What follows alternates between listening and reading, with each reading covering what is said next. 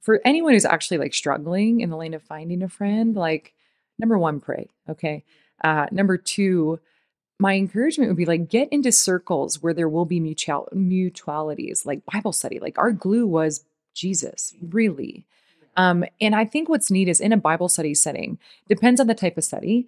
But I think if it's one where there's a lot of shared dialogue and different voices contributing, you're going to kind of get the understanding of how does someone listen well? How does someone talk well? How does someone honor the Lord well? If someone's checked, because we check each other, how does she receive a check? Welcome to Divine Table Talk with your friends, Mallory and Jamie. I actually am curious to see how we're going to do this. We're going to take turns sharing how we met, which is, again, anytime I'm tuning into people's stories, I'm so curious on like when they're coming together to do something with a kingdom agenda. How did they come together? Right. But yeah, I would love to hear your perspective, and I'll kind of pepper in any additional details that you may or may not have left out. Well, and here's why. Here's why we're talking about this. This is what I thought. Because friendship is so important. That's right. And I think that, I don't know about you, but when I was younger, I just had this imagination. I don't know if you've seen Anne of Green Gables ever, but in there, okay, there's Anne and then there's Diana, and they're like the best friends ever. And I just imagine that their lives will be like forever entwined for the next 60 years. And, they're going to be in a retirement home together. And so we have this image of what friendship or like a lifelong friend should look like. And friendships are so important, especially to women, that I want to tackle this because I think our story is beautiful. So I'll start, but I met Mallory. I had heard of Mallory through another friend, another mutual friend. And I remember going to coffee with this friend, and she just said, I used to work at this one company, and, now I'm getting interviewed at this new company, which she was so excited about. Great company. And I said, well, why are you switching companies? And she's like, well, this woman that I really admire, she is working at this company. And I just love working with her. Basically, what I got from the conversation was that she just admired and respected you to the degree that she just wanted to be around you and work with you. And so I thought, I just took mental note, and I thought, wow, she sounds like a really cool woman. And so, fast forward maybe 6 months, 8 months, maybe even a year. And the same girl came up to me and she's like, hey, listen, we would love to sell your books at an event. We're doing a women's entrepreneur event, and we'd love to sell your books. And can you come and just be a vendor or whatever? And I said, sure. I go, I don't know if I fit into the women's entrepreneur thing, but she's like, oh, yes, you do. And I'm like, okay, I'll go. And I went, and I remember I was there early just for setup, and I finally saw Mallory. And this was probably about over a year ago, closer to 18 months ago. And she was there working, and she was in this blue floral dress, I think. And I'm there setting my things up, and, I'm just watching her. And then I see you finally address the people, all the entrepreneurs that were there. And when she started talking, she just exuded such a confidence and a love for the Lord, meaning she was very passionate about making a difference in God's kingdom and in the lives of others. And so that just perked my interest right away.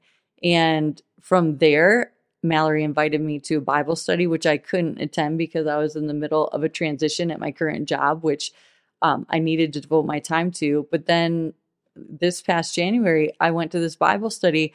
And as I heard her talk about the Word of God, I remember thinking, this is a woman that I just want to be friends with, that I want to pursue.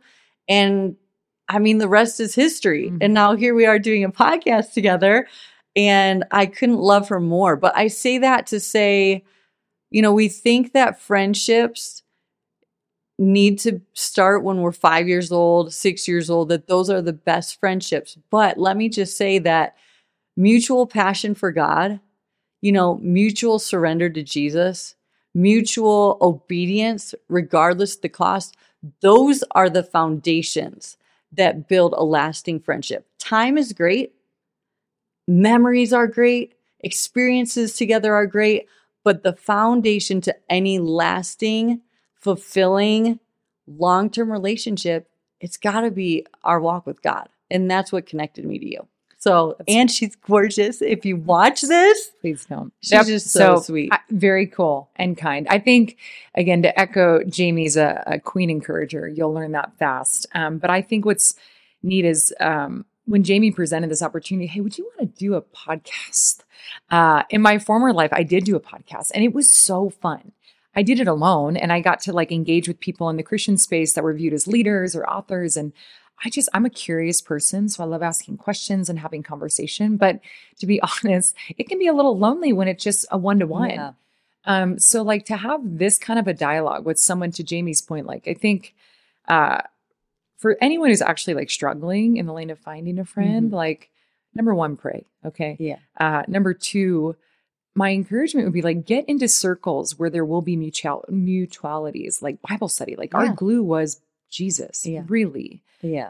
And I think what's neat is in a Bible study setting, depends on the type of study, but I think if it's one where there's a lot of shared dialogue and different voices contributing, you're going to kind of get the understanding of how does someone listen well? How does someone talk well? How does someone honor the Lord well? If someone's checked, because we check each other, how does she receive a check? Yeah. And I feel like good friendship, in my opinion, and again, 3 decades into this life, I just think it's someone who's willing to tolerate criticism. And it's not criticism that's like imparting shame or failure. It's criticism to like impart holiness. Right. And when I did meet Jamie, we did start in Bible study, but I had, when the Lord like intersects people for his purpose, sometimes he'll kind of hit you with something for someone. And I had kind of a pretty hard question to ask her on the very first walk we ever took. Yeah, this is great. And the theme doesn't matter, but it brought her to tears. And I just knew, I was like, man, Lord, you gave me that download. And I felt kind of strange asking because we were new friends, but to watch her position of acknowledgement, it was like a Hagar moment. She's like, oh man, you are the God who sees. Yeah. And I just like, it was a very vulnerable space. And we were maybe a couple months into friendship. And I think that encounter for me was when like, hey, like I trust her spirit. I trust her wisdom. You'll learn quickly. Her devotion to the word of God is next level in the sense that it's not, I know I keep using this word perfect, but she's devoted. And I feel like if you're going to like actually leverage your voice and a microphone and an audience to talk about who is God, you want to do it with someone who's not flippant, but who's really like the immersion of this woman in God's word is, it's the most appealing attribute. So again, going back to like, yes, she labeled how we met. I think, friendship, going back to what I shared before, like if you're seeking friendship, just recognize it doesn't have to be quantity. Right.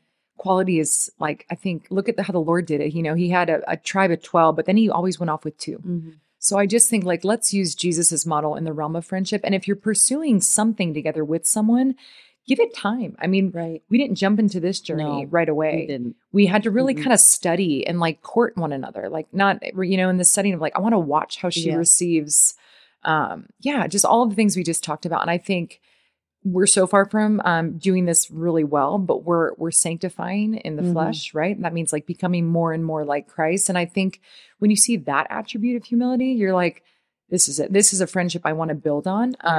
So yeah, I think it's neat. The story that like brought us together was a mutual friend. What kept us together was Bible study. And what brought us here is our affections for Jesus. Thank you for listening to today's podcast. We hope it encouraged your heart and helped create a hunger in your life to study God's word. If you liked this episode, share it with a friend. Leave your ratings and reviews and engage with us through social media. We would love to hear from you.